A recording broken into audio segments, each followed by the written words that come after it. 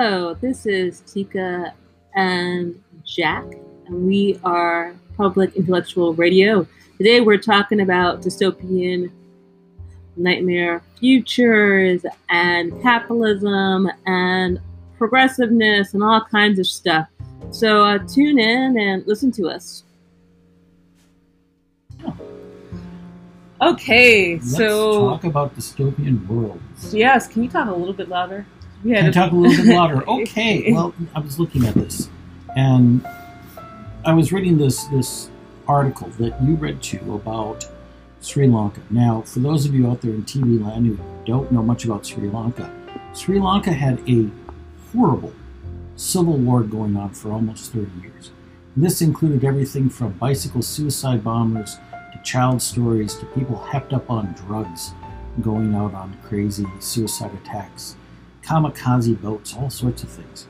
That, most people would say, oh my God, that's horrible. It'd be like constant war. No, it's not. Mm-hmm. As the author writes, most of his pictures are of, Instagram-worthy food or Scrabble or, dancing or other things. And then there's a bomb and so it goes off and kills your uncle. Well, I think that's the thing. We are very much into the movie version of things, Hollywood, and so we think dystopian nightmare. We think it's going to be very obvious. We think we're going to see it coming. We think it's going to be a kind of explosion. December 7th, 1941, a day that will remain in infamy. Now, that's true. I'm not trying to mock FDR, but we have this idea of it starts on December 7th. And it ends on, is it August 7th or August 9th? I know one of those is Hiroshima Day. So the point is we have this idea that the war starts and ends here. And the reality is it doesn't. No, and also, too, I think we have this kind of a glamorization of the war, of what will happen. Number one, I kind of even hate having this conversation because I feel that we have alternatives that are not war, that are not violent, but it's almost kind of fetishized when you're in a situation such as this one we are with this election, where it's either, well, it's not going to work out and we're all just going to end up in this really uncomfortable situation. But the thing is that, and people think, oh well, then the next election we'll vote him out. But the thing is that when things go wrong, they go on for like decades. Yeah, and in some sense, I hate to point this out, we've been going off the rails on this low tax, bust out, Sopranos bust out style treatment in the United States. And we gave lip service to equality and then pretended to change things, especially for African Americans, Latinos, and Native Americans. In the 70s, but where we ended up. This dystopian future for a white person is probably really different from the dystopian present for an African American. Well, I think another thing too is that this idea that it can't get worse, and we have a situation where and the thing is that I always like to look at the Reconstruction period after the Civil War, and what happened to what happened to African Americans. And it wasn't even, actually think about it, it wasn't a brief time. It was a good 50 years of African Americans having things like their own businesses, their own towns, even their own medical schools. We had 14 medical schools. Black people had. I am African American. We had 14 medical schools that were open between 1870 to 1910 before they started to close them down. The clamp down and reconstruct, and before, and so it's kind of like we went from a period where Black people went to Harvard, had businesses, had towns, had medical schools, to a point where we were being terrorized. And I'm not one to say that, oh, well, people need to vote or Black people need to vote. That's not what I'm saying. I'm saying this idea that the United States can't go backwards in regards to violence. It's totally a false idea. And a lot of times that violence ends up being being directed toward visible minorities, visibly ethnically different people, as a kind of a warning to the masses. Hey, we can control. We'll do this horrible thing to black people because they look different, and that will kind of essentially will put everybody else into this control. But I mean, I think that's kind of like, when people think dystopian nightmare, like you said, I really love the fact that you brought up African Americans now, people who are Mexican Americans now, immigrants now, Native Americans right now, and how people are living. But also too, it can get worse for those people.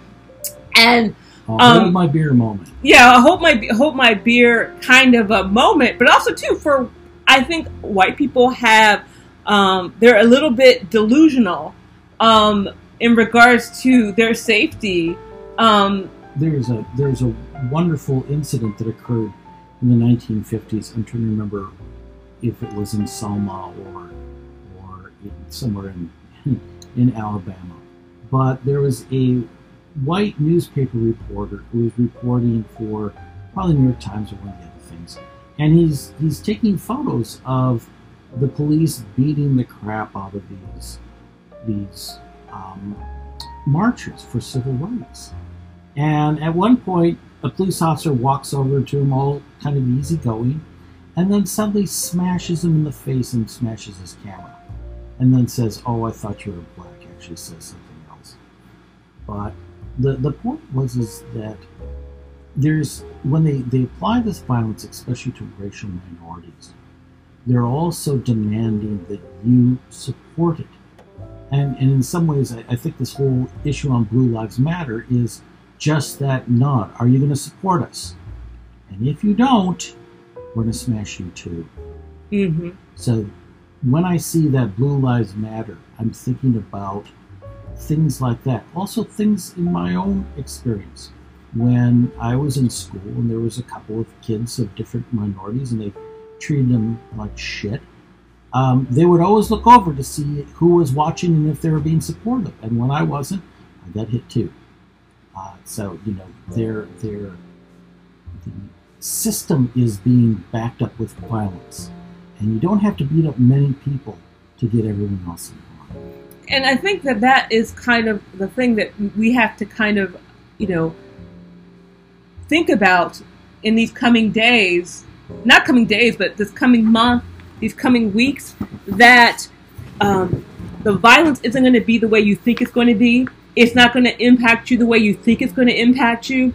And I think, but it doesn't have to be that way too. Also, this whole idea that, it has to end in violence. We have to, in order for us to really be free, we need to really just free ourselves from the chains of comfort. And that is false. That is not how behavior works. That's not how behaviorism works. If you clamp down on people, if you take away their rights, you know what they get used to? They get used to not having rights. This whole idea that people will naturally just rise up. No one wants to be the martyr. No one wants to be the martyr. And the thing is that, it's, a lot of times when people do rise up in these situations, they are so violent in how they handle it. They cut people. I mean, I think about this is like kind of an anniversary of the TV show Roots, with LeVar Burton, which told the story of Alex Haley and his family's life from Africa and being free to the United States in slavery. And one place they talk about this person named Kunta Kinte, and I remember Kunta Kinte because he kept trying to get away.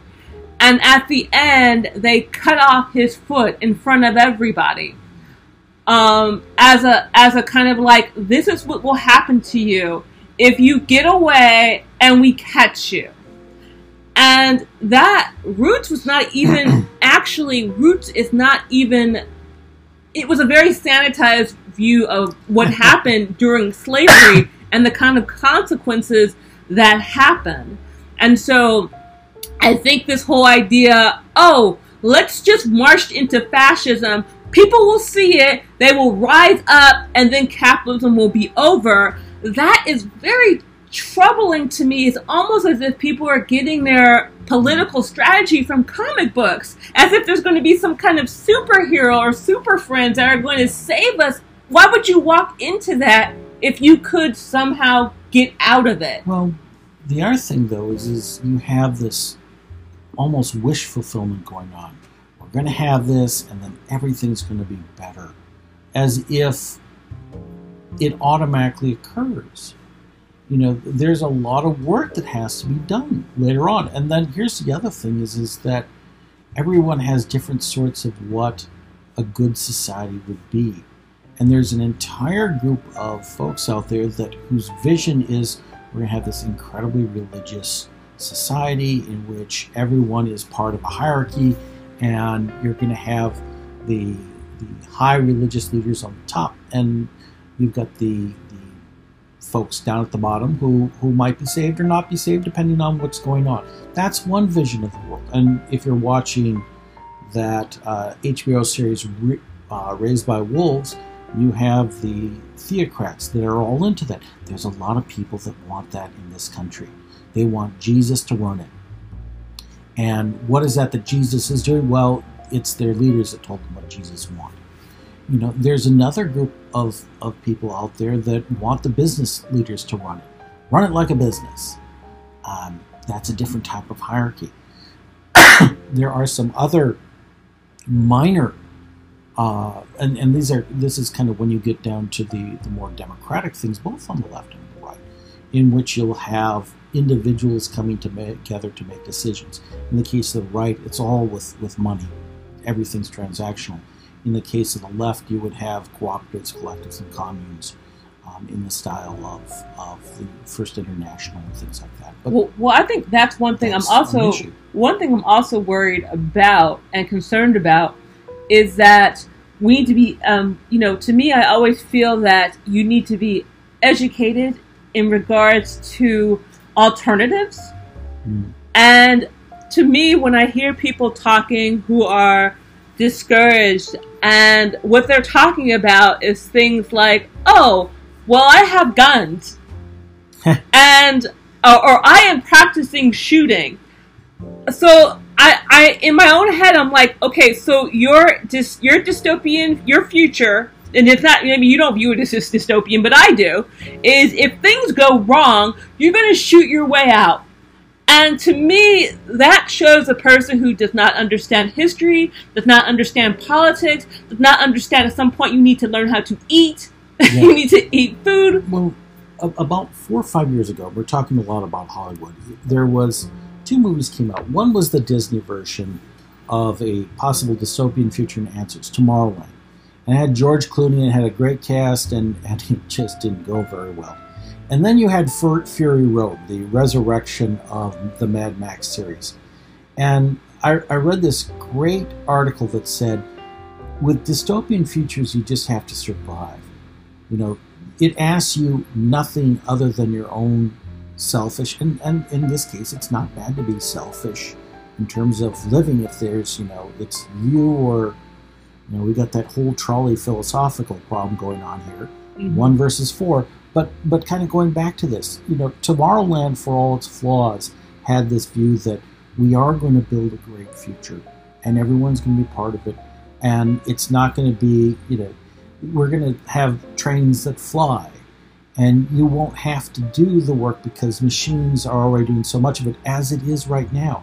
The question, though, is ultimately who is the machines going to be working for? Is it going to be for most of us and making it so that your job is like George Jetson, you go in for an hour a day and you push a button once, and then you sit back and kick up your feet? Or is it going to be, some sort of weird snow piercer, and we're going to be in the back of the train shoveling coal and eating cockroaches? And I think that's the thing that's, for me, that's so very troubling, that we seem to have this idea that technology is always bad, which technology is not bad. We can actually have, not everybody, but some people do. Technology could give us free time, but we need to be able to organize in order for it to be benefit for us and not just benefit for people who are wealthy. There needs to be a kind of a, like I said, there needs to be this kind of recognition that in order for us to be valued, we don't have to work 40 hours a week. There needs to be this idea that, hey, we can actually organize so that we can have more free time. This whole idea that to be progressive or liberal is to suffer is harmful and problematic and kind of based in people away. It pushes people away, and I think in a way it's almost kind of based in religion in some ways. I don't know exactly what that is, but it's kind of like, well, if it's kind of like, well, I was raised a Catholic, and this kind of idea that suffering is beautiful, and suffering it shows that you actually care about other people, and I have always had, now I'm an atheist. I feel that you need to understand your value as a person, but also the value of society, and understand that, us as a society, your God should be your community. Mm-hmm. I think what ties in with that is the scarcity economy. Now, there's several things going on. There are things that are genuinely scarce, and we need to be very, very careful about them. And there's others that are merely kind of a supply issue. So, for example, take chocolate. I love chocolate. And one of the things when I talk about domestication, I talk about distribution in my environmental science class, I show them this French documentary where they take chocolate to farmers in Ghana and have them try it for the first time. And the reactions of these farmers who are really living on small amounts of money a day is eye-opening. It's both infuriating and exciting, and you feel happy for them, and then you realize, oh, hey, they're living on a couple of dollars a day. So this is something that's a big issue. Is that often you'll have critics of folks that are trying to make change, that they go and they live like one of these individuals that is extremely destitute. And the sad thing is we've got resources so that no one needs to live like that. And what will there be work to be done? Yes, but we can divide it up fairly equally, and we can divide it up also based on people's abilities. We really can do some of that stuff, and you'll be working maybe 2 hours, maybe 3. I know you think that we won't have to do any, but I think that some things will have to be. Well, I'm not saying we have to do any work, but I think this idea that your value is based on your job is not it's to me it's limiting. It's a limiting perspective. If I'm going to be dreaming of a future, it's certainly not going to be one where I'm going to have to work like 40 hours a week, and I'm going to have a gun on me, and have to plow the land. I don't view that as a happy. And I'm not saying, sure, for some people that is happy. We all have. You need to be able to have a choice, and this whole idea that in order for us to get to this better place, we all have to have a nightmare. We all have to go to sleep, have a nightmare. The desert for 40 years. Yeah, we don't have to go to the desert for 40 years. And I think we really need to break away from that whole idea that in order for us to get free from capitalism, from greed, to me, I feel that we need to understand that what needs to happen is we need to understand what's actually happening to us. Yeah. Which doesn't sound, it sounds so simple, but yet it's so complicated. Recognize that, we're not really free. Recognize what freedom looks like, and then I don't know what to do, but I know that we don't have to do it through this kind of hellish nightmare. I don't feel that the thing is that I always said sometimes dead white men are wrong. Maybe we don't have to have necessarily a violent revolution in order. Maybe that's not every dead white man said that, but the ones that are more popular. Because I know it's always sexier that if someone dies in the movie, it's always sexier, but we don't have to live in this kind of movie situation. I think one of the problems, though, that we're having, though, is that the people on top have really crushed all the alternatives. You know, if things were truly just and free, you'd have choices.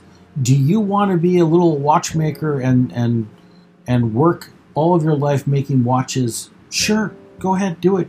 Do you want to work on a cooperative and live community? Sure, go do it. How about a religious community? You want to work on the farm? Sorry, I'm referencing Riverdale right now. And be part of this religious cult? You know, the Hutterites are some of the happiest people and most successful people in the world. And this is an Anabaptist group that does farming in colonies in Canada. If you look at happiness values, they are happy. Do you want that religion? Maybe not. You know, now here's the thing. If we don't really have all of these amazing possibilities for folks, you just don't. And if you screw up, economically, you're in serious trouble. But going back to this, if this was truly a free and just society, you'd be able to try these things out and find what makes you happy. And my thought is, and this is the criticism I have with some groups is they have the one answer fits all. And the reality is that human beings will probably need many answers. But the question is how do you let all of these different ideas work together? And right now we've got some nasty economic authoritarians that deliberately go all the way to crush all these alternatives, so you're stuck. You're stuck in this job. And some of us get lucky and we get a nice job and can afford at least a middle-class existence. Some of us get really lucky, like my friend Danny, who travels the world as he's a health executive. And then I've got my friend Kristen, who's, 1 week away from being evicted. And the people in her life are treating her like crap. And, what do you do? So we've got this horrible system that's crushing all the possible, I don't want to say utopias, but wonderful places to live. They are. It is almost this crushing of utopia, and I think that the problem is I think we're so attached to work and the production, and even in some of our third parties, we talk about things like we want to seize control of production, which is not bad, but seize control and then do what? Seize control if we don't understand that we have enough, that if we end up being our own slave drivers. And I can actually see that being a problem. I'm very much into people being able to take a break. And there's like this scientific study that said that rest is not idleness, by Yang. And it said, downtime is an opportunity for the brain to make sense of what it's recently learned and to just understand things. And I think that's the problem. We are so on go all the time. Like even people who are doing really great things, they're taking care of their children. They're going to a 9-to-5 job. They're volunteering here. They're volunteering there. No one has time to go and think. Yeah. And why is thinking and pausing so viewed as such a horrible thing? One of the things I would say that was interesting during COVID is there was a forced break in this country for many people, not all, but for many people in March and April. And yeah, we were doing things online. Some of us were doing things online. Others were on break. And it continued. And unfortunately, because we've had a twit who doesn't really understand how to deal with these issues, we're all kind of stuck in this halfway place. Sadly, this is not the break that we want. Some of us are able to use it as that break. We had this moment in which people could take a break. And during this time when I was taking a break, I was able to relax in certain ways. But what I will say is I was also chafing at the bit because I wanted to go visit places. That's often how I relax, is by exploring new areas. Yeah. So. No. I mean, I understand what you're saying. I understand that, we all didn't, this is not the break we all wanted, but I think that you see how many protests and how much organizing was able to take place. I like to think about the fact during the 1960s, during a lot of the college protests and uprising, and how not only did they, Reagan and his education czar defund higher ed because it ceased to be a white-only benefit after the Civil Rights Movement, because Black and Latino college graduation rates actually doubled, and they defunded them.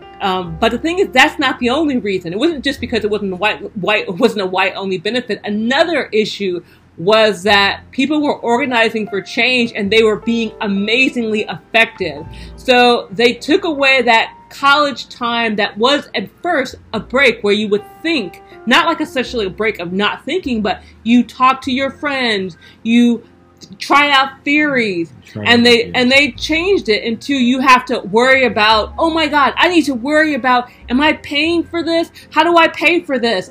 And it changed college from a place where people were doing activist activities and organizing and making change to a place where they were thinking about, how can I make more change? How can I make more money? One thing I would add is that period in the 1960s was an amazing moment where the United States was on top of the world, and in many ways could afford to take those breaks. You could afford to do that things. And what happened was, for a variety of reasons, the U.S. became no longer competitive economically with the rebuilt Germany, old Soviet Union, France, England, Japan especially, Korea's, Hong Kong, and all the other countries. The United States had this golden era after World War II that allowed for all this amazing pause for many people, especially whites. And then in the 1960s, that was opened up to other individuals too. You could have this pause to sit and think, hey, is this fair? No, maybe we should do something different. And starting in 72, the economic crisis began, in which our factories were out of date, and rather than coming up with some way, rather than actually going through with the universal income idea that was actually proposed during that period, what did they do? No, they just said, let's tighten our belt and work harder. And that was always the refrain in that 70s and 80s. You're just going to have to tighten your belt and work harder. And then you had the other malevolent groups talking about guns versus butter. Guns make us stronger, butter makes us fat. And remember, it was Bismarck that talked about guns and butter first. So you can see the inherent militarism and aggression that was going on in that. But by the 1980s, I think part of the reason why you had this transition wasn't merely the economics were against us, and people were looking at that and getting frightened. Now, we were part of Gen X, so for us, I think there were places for us, mainly because there were so few of us, and they need to replace some of the people that retired or left. Well, that's the whole thing. In your Generation X, you kind of you got in because it's it wasn't that many of you, and everything was quite, I would say, a little bit easier, even though at the time we were very miserable, because that's very Generation X thing. We were very miserable, but there's that uncertainty. What are you going to do? Yeah. And going on, I think where the things really started to go fast as the late 80s. So at this point, the smokestack industry was down, and the light industry was moving downwards fast too. And now you had people that had to go to college, not because they wanted to, but because they needed to be economically competitive. You couldn't make a life on a smokestack industry that wasn't there. So you had to go to college to get your MBA or whatever it was so that you could be part of this creative class. And now things became incredibly competitive. And that also drove down the creative class as well. You've got all these new people coming in to do computer programming or things like that. At some point, there isn't enough space for everyone. And now they then, instead of people kind of looking at that and saying, hey, we need to do things differently, we just tightened our belts and ate more guns. Well, I think, you have this combination of tightening your belt, but the thing is that we didn't actually need to tighten our belt. That's the thing that's just ridiculous. It was simply done to control people. Yeah. Because by this time, we've had the technology, and there are a lot of things like, if you look at how quickly you can type something and print it out on the computer, and how long it should take to type. Okay, a 10-page paper. A long time ago, a 10-page paper would take you a day, at least. Okay, I'm sorry. After research, I'm talking about you have to research. But after you have all the research, you have all the things you need to do to write that paper. It would take you at least a day, probably about 3 days, and then you had to find a printer. Or if you typed it, you messed up, etc. That right now, you have all the stuff you need to do a paper, a 10-page paper. You can do that in 8 hours. You could do it, print it, design it in 8 hours. So everything is way faster, especially things that are in regards to professional tasks, copying things, getting signatures, doing photos. So this whole idea that we had to do this because, it was necessary. It was not necessarily. At this point, and even now, all of this work situation is all about busy work to control people. And I think that's this kind of adds to this kind of, it stops people from being creative. And now, the reason we kind of talk about the movies is because these movies and these books, people are already not that creative. And then you put this, if the alternative to A is dystopian nightmare. And so that also prevents people from wanting to rise up because they think, rising up means violence. No, rising up can just mean like, let's really educate ourselves, organize, start some co-ops. That could also be rising up. But because we've been told rise up means get a gun, shoot everybody, and start eating roaches, number one, that's going to really prevent people from wanting to rise up. And number two, it really kind of limits people's, like, wow, that's you really can't think of anything beyond that. Future. I have this T-shirt that I love, and it's hidden in the back. I don't know where it's gone. But it was from the Mifflin Community Co-op in Madison. Now, sadly, Mifflin was too small to survive, and it closed about a decade ago. I got one of the last T-shirts out of there. And I was wearing it in about 2008 in Binghamton, New York, which is a area that's economically depressed. And it's 1 o'clock at night, and I go into a gas station to get some gas for my car. And the guy sees this shirt. Now, Mifflin Community Co-op had 5 hands, each holding wheat, and the center was a red star. This is a socialist shirt. And the guy was really gruff. What the hell is that? And I kind of had this moment where I stopped and paused, and I thought, oh my God, he doesn't actually know. And he's reacting hostilely because, of course, he sees that red star and he's nervous. And I said, well, that was a co-op I was part of in Madison, Wisconsin. We owned it. We controlled it. We ran it democratically. And this is our co-op from this. He said, you owned it? I said, yes. Well, imagine you own this place right here, because he's working, he's a young man working at 1 a.m. on a Friday night in a strip area selling gas. And I started saying, well, this is how these are set up. You have access to the property. You run it democratically. You make the decisions. And one of the things I liked about it is you only had to put in about 10 hours a week. And then you got this major discount on food. And you hung out with all these great people. And we ran this business together. And I said, imagine you and your friends own this gas station. You know, how would you run it differently? Would you have to be here at 1 a.m.? And there was this, as I said, you know, you had this moment in which he paused. He was ready to fight. And I managed to talk myself out of a fight, or at least a verbal one. And I said, hey, these are possibilities. And here's where I think some of our role is to provide a good possibility, to provide a good answer. And this is why, you know, I'm always trying to support the local co-ops, even if they're kind of funny groups. And some of the co-ops are these funny cults, really funny cults. But others are exemplars of what we could do. And think about it. What did we do this past spring?